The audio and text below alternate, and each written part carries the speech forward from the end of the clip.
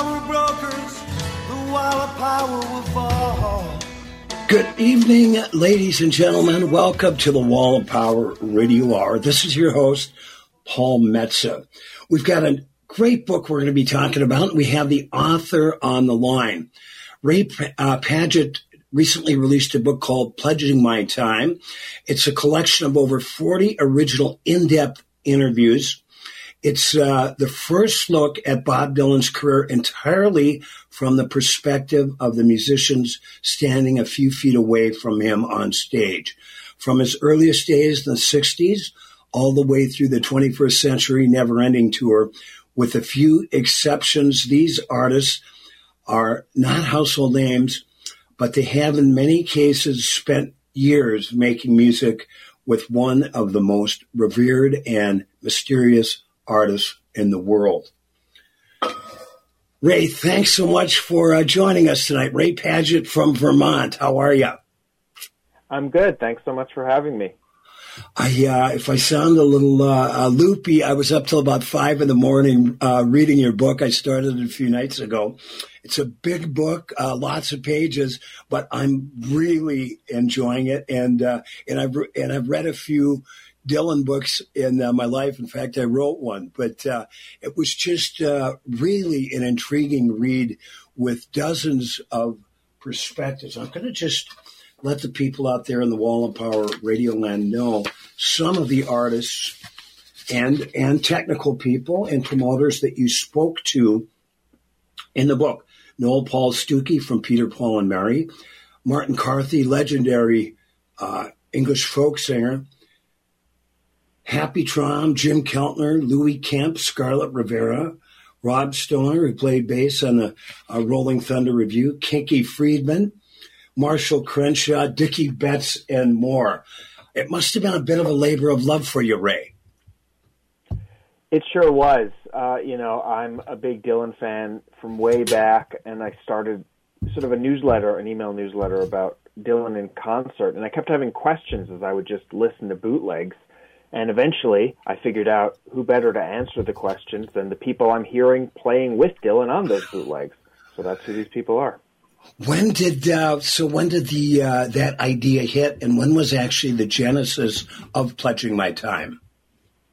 So that idea originally hit, I can pinpoint it because I remember the first interview. It was April of 2020, so 3.5 years ago now, and I was listening to a tape of a show Dylan gave in 2003. And what I noticed on this tape was that there was a saxophone playing on like every song. And I knew enough about Bob Dylan to know that he did not have a saxophone player in his band in 2003. So I'm going, who is this saxophone player? Anyway, I Google him. His name's Dickie Landry. He only sat in with Dylan one time. I call him up. Turns out, despite basically not knowing Bob Dylan, other than that one night, he has an amazing story of them meeting at this dinner and then sitting in with no rehearsal. And that was the first one, and it was such a fun story to hear. People seemed to really like it when I ran it in my newsletter, that, I started doing more of those eventually with people who actually played with Dylan in his band rather than, one-off sit-ins. And once I had done a handful of those, that's when I started to think maybe there was a book here. Well, and your work has, and you've written a couple other books, but your work has appeared in the New Yorker, Spin Magazine, Vice, and Mojo, among others. When did you become a professional journalist/writer? After college, I guess. I mean, I sort of eased into it. I graduated college in 2009. I did some internships at Spin and other places. And yeah, I started freelancing, and then within a few years, I was doing my own site, Cover Me, which is what the first book is called. So I've been doing it for maybe a decade, a little more now. And what's Cover Me about? Cover Me is about cover songs. I started this blog called Cover Me back in college, and then after, again, kind of like this newsletter to the Dylan book trajectory, after I'd done it for a few years, I did a book basically about the history of the cover song and writing about, Talking Heads doing Take Me to the River and Devo doing Satisfaction and Aretha Franklin doing Respect, those sorts of things. Well, that sounds like a book that I need to buy myself for Christmas. This sounds like a lot of fun. You're talking to a guy that had a band called Cats Under the Stars, and we did a reggae version of Louie Louie that Robert Christgau, when he reviewed it in the Village Voice, said, "What are these guys thinking?" I got to hear that. That sounds great. It's actually, I'd like to send it to Dave Marsh because Dave did a whole book on Louie Louie covers. How long did the book take you to write, Ray? The Dylan book took me it was sort of on and off with the newsletter, but 2 years, give or take. Well, it's just a fascinating book. Let's talk a little bit about it. I loved the interview with Ramblin' Jack because you asked him a question and he goes off and 1,000 directions as Ramblin' Jack is out to do. But tell the folks a little bit about the highlights of that, including when he got on top of the mast of the rebuilt Mayflower to help put some sails together. That's right. Yeah, Ramblin' Jack was one of my favorite interviews. As you note, his nickname is Ramblin', not because he travels a lot, though he does. It's because he talks a lot. So, a lot, as I say in the intro, a lot of the interviews, they're edited. And a lot of the editing is me taking out my many follow-up questions, what year was that? Where were you? Those sorts of things. Ramblin' Jack, he just, I didn't edit out my part. It's like he just talks for, 15 minutes uninterrupted, telling amazing stories. And yeah, and he was another interesting person to talk to because like a number of people in this book, he crossed Bob Dylan's path multiple times in multiple eras. Obviously, he's part of the folk scene in the 60s. When Bob Dylan arrives in Greenwich Village, he's around. Then he pops up here and there, and then a decade later, he's on tour with them with the Rolling Thunder Revue, and that's where that sort of boat scene comes in. He was sort of an amateur boat person. He knew a lot. At one point there, out in eastern Massachusetts, or somewhere around the Cape, they're filming for this movie, Ronaldo and Clara, on a boat. Ramblin' Jack just kind of climbs up the mast, and as everyone else rocks away, he's like waving to try to get the film crew to shoot him up there. They do, but I think it didn't make the final cut, unfortunately. Have you seen the entire Ronaldo and Clara 4-hour extravaganza? I have, and as much as I love to defend unpopular things in Dylan's canon, it's a fairly rough watch. Yeah, well, it's the one thing, I think if Dylan has an Achilles heel, I think it's his either his conception for that song or his appearance in films like Hearts of Fire. But other than that, is the documentaries, No Direction Home, and the rest. I'm a big fan of all of them.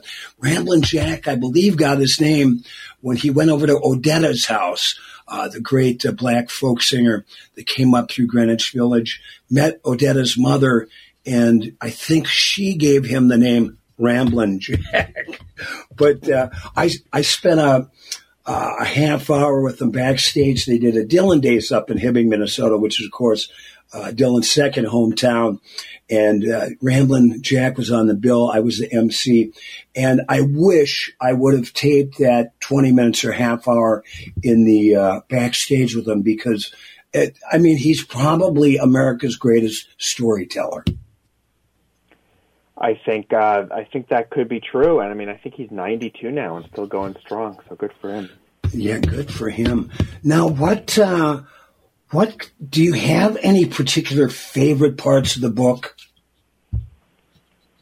Yeah, there are a lot. It's a little hard to pick, but one that jumps out at me as just a really fond memory of a great conversation is this guy named Stan Lynch. And Stan Lynch was the drummer for Tom Petty and the Heartbreakers. It's funny you should bring this up, Ray, because it's funny you should bring that up, Ray, because that's the exact story I wanted to ask you about. So please flow freely with that great story. Oh yeah. So you mean he has a number of great stories. Do you mean the Sinatra one? Yeah.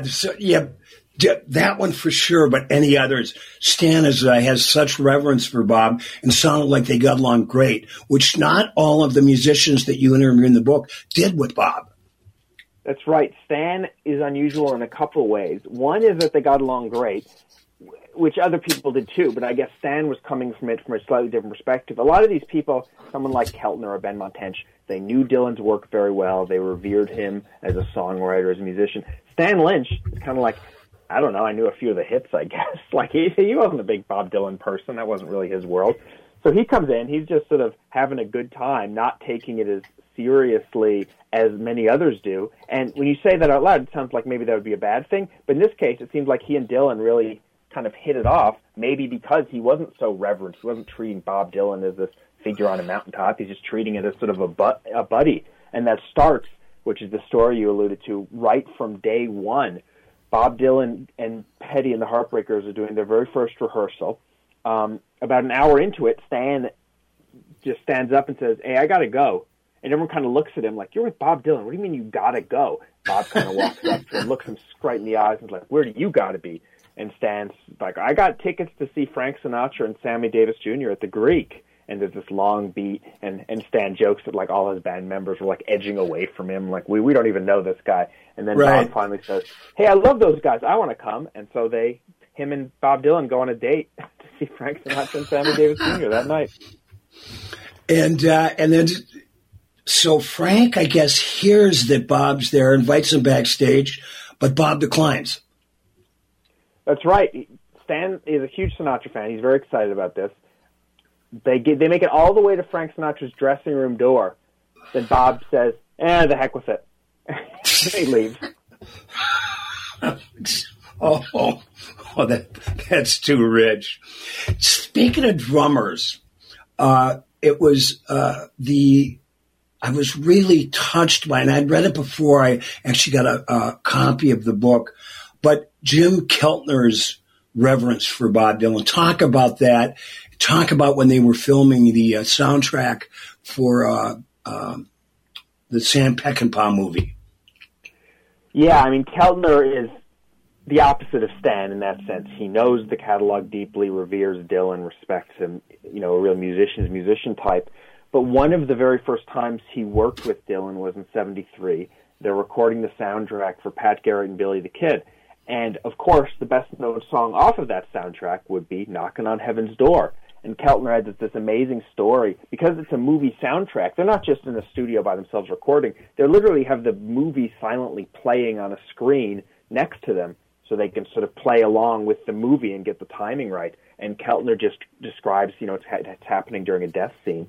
He describes tears running down his face while he's watching this death scene. Bob Dylan is singing Knockin' on Heaven's Door, a song he's never heard before, and Keltner's trying to keep the beat on the drums while just openly weeping. It was a powerful moment for him.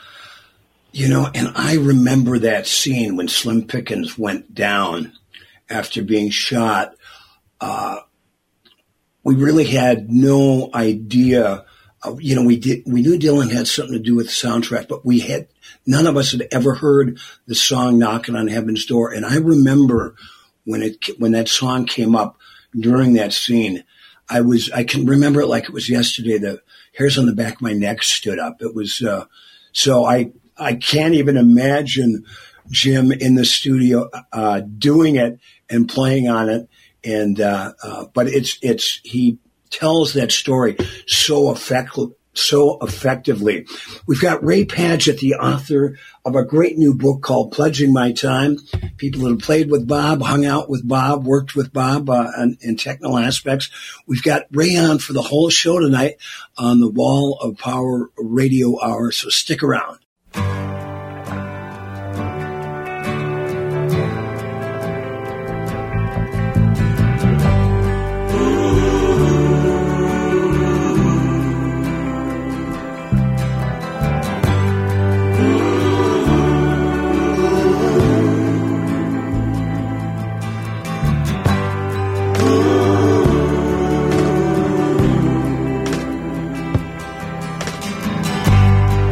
Take this badge off of me. I can't use it anymore. It's getting dark, too dark to see. I feel I'm knocking on heaven's door. Knock, knock, knocking on heaven's door. Knock, knock, knocking on heaven's door. Knock, knock, knocking on heaven's door. Knock, knock, knocking on heaven's door.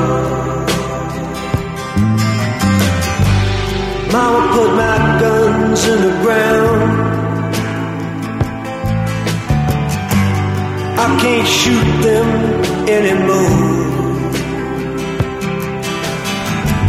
That long black cloud is coming down. I feel I'm knocking on heaven's door.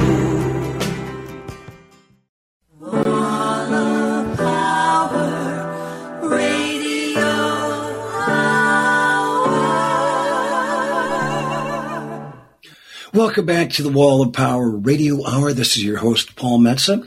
On the show tonight, an interview that if you just tuned in are really going to enjoy with author and writer Ray Padgett, who just wrote a new book called Pledging My Time, interviews with Bob Dylan and conversations with Bob's band members, people he's worked with, and more.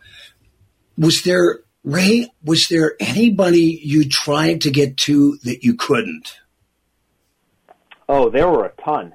I mean, that's probably the reason no one's written this book before, is that people around Bob Dylan, people who have worked with him, are very private, very reticent to talk. At first, I assumed there were like legal things, NDAs or something signed. It turned out that's not the case. It's just everyone knows Bob Dylan is private. No one wants to seem like anyone is violating that privacy, is going to do something that's going to make a headline, that's going to make Bob look bad or make them look bad. So, a lot of the people I did get in the book have never spoken about their time with Dylan before. But yeah, there's plenty of people that I tried and haven't gotten to yes yet. And I emphasize yet because the nice thing is I still have this email newsletter. I'm still interviewing people. So, anyone who said a no, I'm still trying to convince. There's, I'm sure there's at least a volume 2, if not a volume 3 in your future. And I think all of us out there that adore Bob and love reading about him, we don't have, I think I read somewhere where there's, in all the different languages around the world, there's over 900, close to 1,000 books about Bob Dylan. As you know, I sent you a copy. I wrote one called Blood in the Tracks, the Minnesota musicians behind Dylan's masterpiece. In fact, I have a feeling those musicians you'd love to talk to for your next volume if you haven't reached out already. Speaking of all things Dylan, you recently did a book release at the Bob Dylan Center down in Tulsa. Tell us about that. Yeah, I had been to Tulsa a couple times since they opened the center spring of 2022, I guess. They invited me just to come and check it out during the opening weekend, which was a blast, and then they had a sort of a Dylan nerd conference in June, which was also a blast.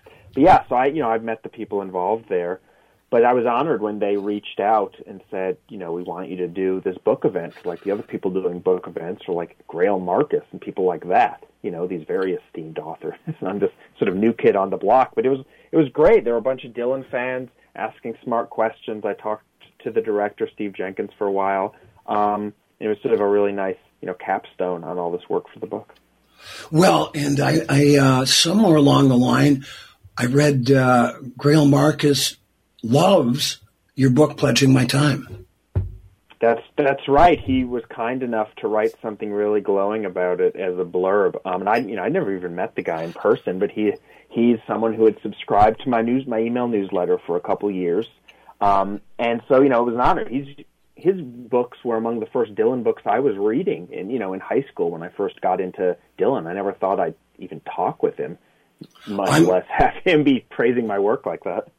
I'm looking forward to reading his latest book, Folk Music, where I guess he takes 7 songs, folk songs, and ties them somehow into Dylan's mythology. Yeah, he's probably one of the most astute music critics in America. So that's high praise, Mr. Padgett. What? Thanks. Yeah, I was very honored. What was it like being down there? Now you're part of the Dylan world. You've got your book, Pledging My Time. What was it like going through the museum? What can you tell us that really struck you and really impressed you with the museum? It's got like over 100,000 artifacts, I believe, correct? Well, so there's two different components. There's the archive, which is sort of invite-only, private. That's probably the 100,000. I don't know the number. And then there's the Dylan Center, where in a fairly small space, they cram, and I don't mean that as a negative thing, I mean as a positive, they cram as many as possible into this sort of public museum-like space. And it's just amazing. I mean, I've been through there, I don't know, 3, 4, 5 times now, and every time you think, okay, it's only essentially 2, I guess 3 fairly large rooms. It's not enormous. You say, all right, I've seen it all. But then you'll find some tiny little thing on the wall that, is a little bit of audio of an unreleased song or something that you missed the first 4 times through. So it's really an amazing place down there in Tulsa. I was, as part of, just living in Minneapolis over the years, so getting to know all the guys that played on Blood on the Tracks and having the honor to play with the majority of them. I held that Martin D28 in my hands. I've got a great picture with Kevin Odegaard, who played that guitar. I believe it was a 1970 or 1968 or 1972 Martin D28 on Tangled Up in Blue. And Kevin donated that to the center. Were you able to lay your eyes on that piece of work? I'm trying to remember. It all blurs together. I think that's displayed. They have it sort of chronologically. So I think that's displayed in that section, but I don't want to swear that and be wrong about it. There are a number of cool guitars. I know they've got like the Newport Electric is there. So there's a bunch of cool guitars you can look at. And don't they have that cool black leather jacket that Dylan played at Newport in '65? They do. It's been reunited with the guitar, if I recall correctly. That is so cool. Was there any surprises that came up to you during your arduous research for Pledging My Time? Yeah, a million surprises. As someone who's been a fan, a deep fan, someone who's really been paying attention for years, you sort of think, not everything, but, as much as you're going to.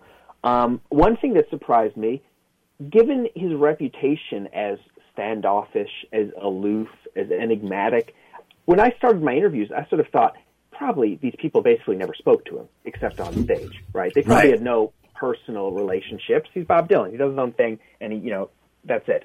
So I was sort of amazed throughout his career how once you're in the inner circle, and Lord knows it's very hard to get in there for all these people, but once they're in, there's tons of stories of them hanging out and him being a nice guy and joking around and, doing whatever, which is not really what I would have expected at all. It's certainly not what his reputation is to us on the outside. Well, and he's got really, when that side of him is revealed, he's got an incredible sense of humor. Yeah, he has a penchant for what we might call dad jokes. Ray Benson of Asleep at the Wheel told me one time they opened Asleep at the Wheel opened a tour for Dylan, and Ray sat in a bunch. And he told me one time he's just sitting backstage, sort of cooling his heels. Out of nowhere, Bob Dylan walks up to him. He goes, "Hey Ray, what is a train here with?" And Ray goes, "I don't know, Bob. What?" And Bob Dylan goes, "Engineers," and walks away. It's funny. We can all do our Bob Dylan impersonation. In fact, Bob does the greatest Bob Dylan impersonation with his various voices over the years. There was a story that I'd like to share. Bucky Baxter, who played with Bob from about 1991 until 99, was in town with Bob. They were doing a 5-night stand at the Orpheum Theater in Minneapolis.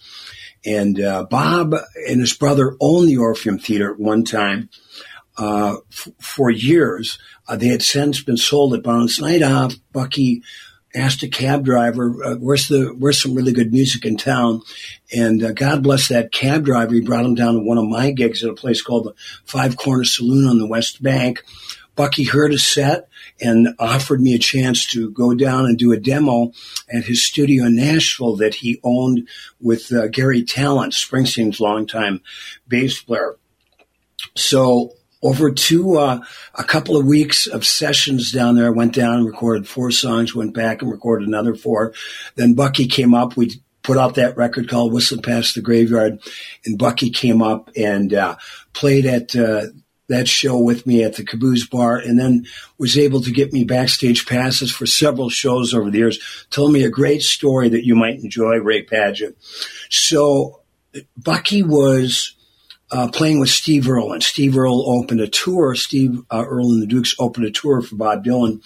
At the end of the tour, Bob invited Bucky out to Beverly Hills to approach him about possibly playing in Bob's band.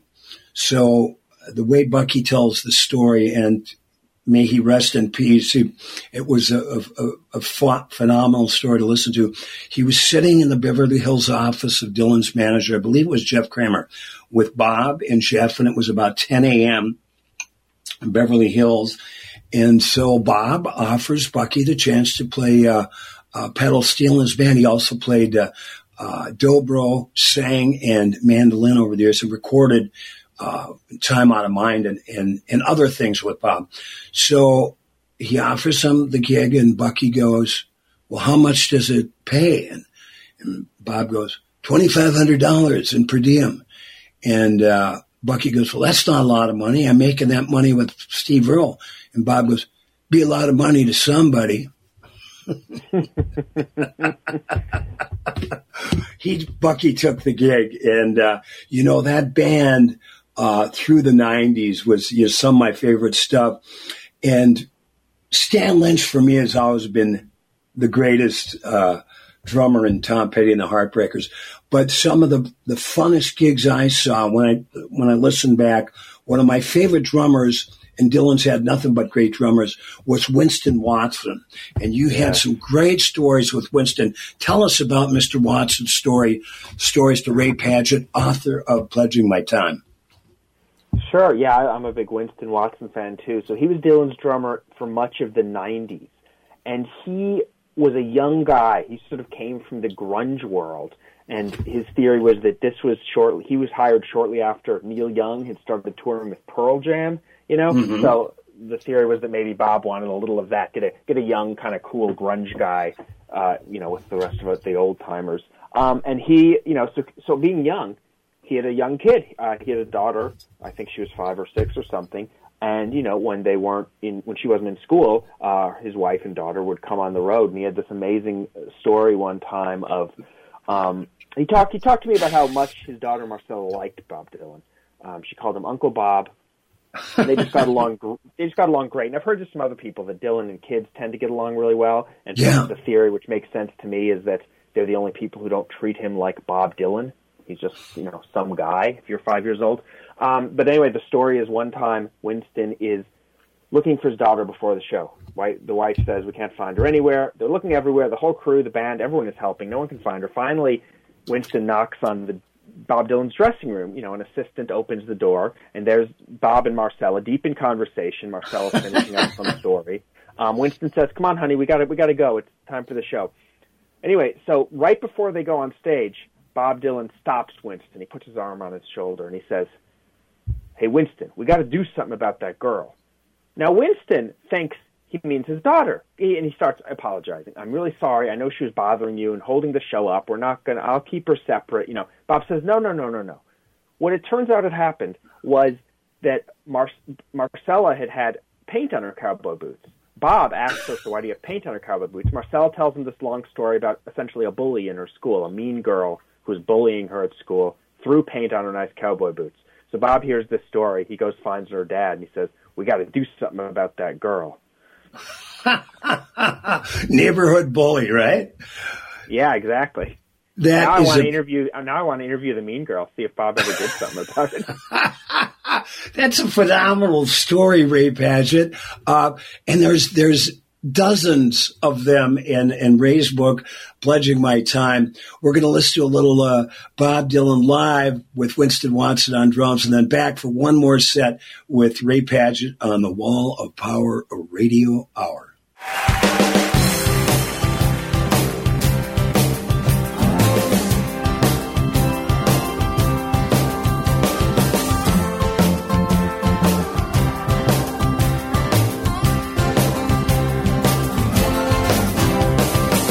Fat man licking in a plate of steel.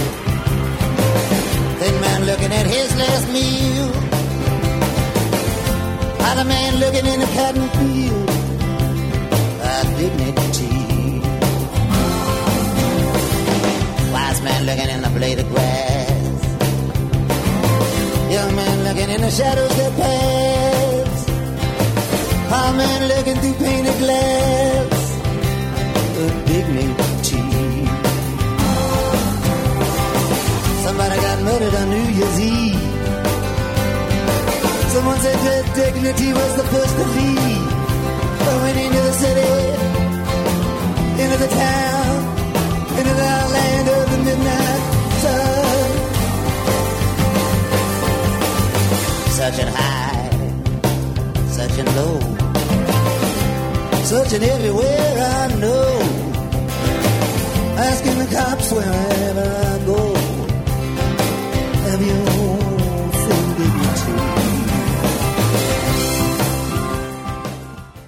Welcome back to the Wall of Power Radio Hour. This is your host, Paul Metsa. My guest for the whole show tonight, and I'm so enjoying our conversation, is Ray Padgett, writer and journalist. He's got a great book out called Pledging My Time, interviews with 40 people that have either played or worked with Bob. Ray, talk a little bit about some of the technicians, sound people, and recording engineers that worked with Bob that really stuck out for you. I'm glad you brought those up because those are some of my favorite chapters. And these are the names, I mean, some of the musicians' names are fairly obscure, but these are the names that no one knows. Like I literally say in my intro, like I know you're not going to probably jump to these first, but you should read them because they're really good. Like there's this one, for instance, there's this one sound guy called Keith Dirks. He did sound for Dylan in the late 80s and early 90s. So he was the guy, if you look at the stage, sort of off to the side, making sure Dylan and the band can hear themselves. But he had this funny story, for instance, of one time at rehearsals, I think very early on when he barely knew Dylan, where another sort of great Dylanism, where he's doing something with the soundboard. Bob Dylan sort of wanders over to him and says, apropos of absolutely nothing, when it all comes down to it, there's only two things that matter in life, kids and food. And then Bob Dylan takes a big bite of a jalapeno, turns around, and walks away. So, the point is not just that's a great story, but, I really try to find not just the obvious people, not just the people on stage, not just the people us Dylan nerds have heard of, but, who else was there? Who was behind the scenes? Who was running the lights? Because sometimes those people have great stories, and they've almost never done any interviews before, so they've never been told. I read that interview last night, and I believe he said after he got off the road, and he talks about touring. He goes, oh, you've toured the world. He goes, no, you get in the bus, off the bus to the stage, back on the bus. And then he said when he finally got off the road for a while, he said, Dylan was right. That's all that really matters is kids and food. Yeah. That's right. I do love getting most of the book is very Bob Dylan specific, but I do like also getting just little windows into the touring life, whether it's a musician or a sound guy or a tour manager or something else. I was really, when I first got hip to your book, I read a piece by Larry Campbell that was part of your interviews. And what surprised me back then, and it was a while back, was I just assumed Bob had non-disclosure agreements with all of his band members. And when he passes, and let's hope we got another 20 years out of the guy, and we might, the big book is going to be bass player Tony Garnier. Did you ever even try to approach Tony to get any insights, or was that no way you could get behind that fence? Yeah, I think with anyone who's currently in the band, whether it's Tony who's been there for a million years or someone who joined earlier this year, it's always going to be former band members. But interestingly, I also assumed everyone had signed non-disclosure agreements, and I literally asked the first couple interviews I did. And the answer was no. It's just people understand, like I say, Bob's privacy. But no, the current people, they never talk. And honestly, I wouldn't try to coerce them to, because I wouldn't want to get anyone into trouble. Well, I saw Dylan for the last time. The last time I saw him was 2019 at the Beacon Theater with the great Charlie Sexton, the world's greatest electric guitar player. But when you go back, and it's fun because now on the internet you can see so many shows, live shows with video, and the time that Larry Campbell and Charlie Sexton spent with Bob, I think, are some of when Bob would let him loose, and he always didn't do that. Occasionally, he has two of the greatest guitar players in the world on stage with him, and he decides to take the solo, which is part of that Dylan being Dylan. But talk a little bit about what Larry Campbell told you in your great stories with Larry that appear in your book, Pledging My Time. Oh, Larry was full of stories because, I mean, he was there for years. He was there for something like 7 or 8 years. And, you know, one thing I like to do with someone like Larry is we talk about the experience generally for a while, but I also come armed with 10, 20, 30 specific notable shows or moments to ask about. For instance, there were a bunch of them with Larry, but one that jumps out where I got a really funny story was they performed for the Pope. It was some big Catholic event, and there, you know, hundreds of thousands of people watching, maybe millions. The Pope's up there, and like the highlight of the thing is a short Bob Dylan set. So I asked Larry, so this one time you played for the Pope, what was that? He told me some stories, but then the funniest one was there was this one moment where they're right in the middle of a song. I think it's Knocking on Heaven's Door, and some Italian like TV guy comes running up to Larry, the Pope's aide or something, and he starts yelling at him, and Larry does it like, "You've got to go meet the Pope. You've got to go meet the Pope." And Larry's like trying to play a guitar solo or something. This guy's just yelling at him. And Larry's trying to ignore him. And anyway, eventually the song ends, and Larry kind of wanders over to Bob Dylan and says, "Bob, this guy over here is telling me you got to go meet the Pope." So Bob sort of shrugs, takes off his guitar, goes up, shakes the Pope's hand, comes back, puts the guitar on, and finishes the show. You know, Bucky was on that show, Bucky Baxter, and there's a great picture of Bob, Bucky's behind him, and then the Pope. And all of a sudden I was able to tell Bucky that before he passed away way too young. I said, yeah, Bucky Baxter, the only man standing between Bob Dylan and the Pope. That's true. Yeah, I mean, you mentioned people I have been able to interview. And Bucky's someone where, you know, I wish I'm not old enough, but I wish I'd been doing this project 20 or 30 years ago, because Bucky is someone who passed right as I was, you know, starting this work. And I love his playing. I would have loved to interview someone like him, but unfortunately I wasn't doing this in time. And obviously there's a million people, you know, like that. Yeah, you can pick out any of those shows from the 90s that Bucky was on. The one thing that I've always loved about that and other iterations of Bob's band is the harmony singing. And I loved when Larry and Charlie and Bucky would harmonize with Bob, because when those choruses came with 2, 3, 4-part harmony, man, it was majestic. But there's a great story with Magene McCrary. Tell us that one about how she met Bob. I met Regina in Nashville a couple of years ago at Phil Kaufman's 87th birthday, the guy that took Graham Parson out to the desert and torched him. And she told me the story about the audition. Tell us that story, because it's just wonderful. In my guest's book, Pledging My Time. Yeah, I mean, Regina was great. She was someone who, again, didn't have an enormous amount of knowledge of Bob Dylan beyond, you know, what everyone knows. But she gets this call to audition. What she doesn't know at the time, but learns soon after, is that Bob Dylan has gone Christian.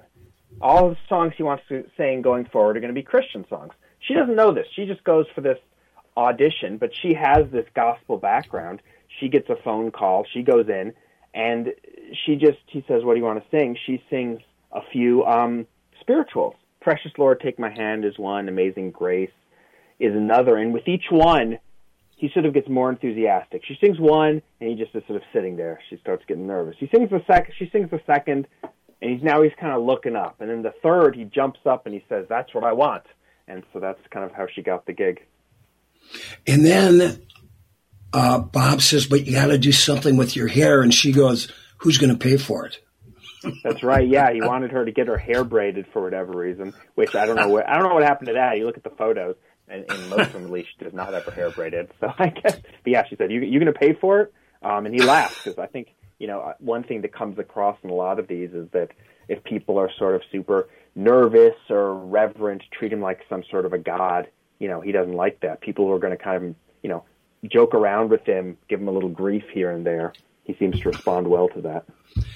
We've only got about a minute left with Ray Padgett. Ray, what's your overview now of Bob Dylan the man after hearing these 40 interviewees tell their story?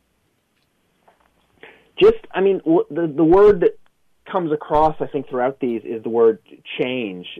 Anytime anyone expects Bob Dylan to do the same thing he's done before, he does something different. And that comes through in so many of these interviews. One guy told me an amazing story that I thought was so revealing, where he said, one night, I didn't play drums on Knocking on Heaven's Door, but one night I thought it needed a fill. I went out in the middle of a song, kind of snuck out, did this big drum fill. Bob Dylan turns around, looks at him, and smiles. So I asked, so that was part of the arrangement now, right? You did that big drum fill during Knocking on Heaven's Door every night. And the guy says, no, I never did it again. Because I knew he loved it in that moment because it was in the moment. But if that became part of the routine, he doesn't like routine. And I just thought that said so much about how Bob Dylan works. It has to be in the moment, and it has to be always changing. That is a beautiful way to end this interview on the Wall of Power Radio Hour. Ray Padgett, it's been so enjoyable speaking with you. I would suggest anybody with a Dylan fan to pick up Ray's book, Pledging My Time, for a Christmas present. And tell us, how can people subscribe to your Substack, Flagging Down the Double E? You can just go to flaggingdown.com. I'm constantly doing posts, sharing tapes, doing interviews about Bob Dylan in concert from yesterday to more recently. I just got mine in my inbox today. Ray Padgett, thank you so much. I'm looking forward to speaking with you again, talking about your upcoming projects, but this has been most delightful. Have a great holiday season, and congratulations on your phenomenal book, Pledging My Time. Thanks so much, Paul. Appreciate you having me. Thanks for listening to the Wall of Power Radio Hour. The show is produced by Paul Metza, engineered by Patrick Lilly, and we'd like to thank our guest, Ray Padgett, author of Pledging My Time. My book, Blood in the Tracks, the Minnesota musicians behind Dylan's masterpiece, I co-wrote with Rick Shevchik at finer bookstores everywhere, also on Amazon. And I've got a big show coming up, my 25th anniversary, Paul Metza and Sonny Earl at the Dakota Jazz Club on Wednesday, December 20th in downtown Minneapolis. Call the Dakota or show up at the door and get some tickets. And like my dad used to tell me, remember to be kind and make someone happy.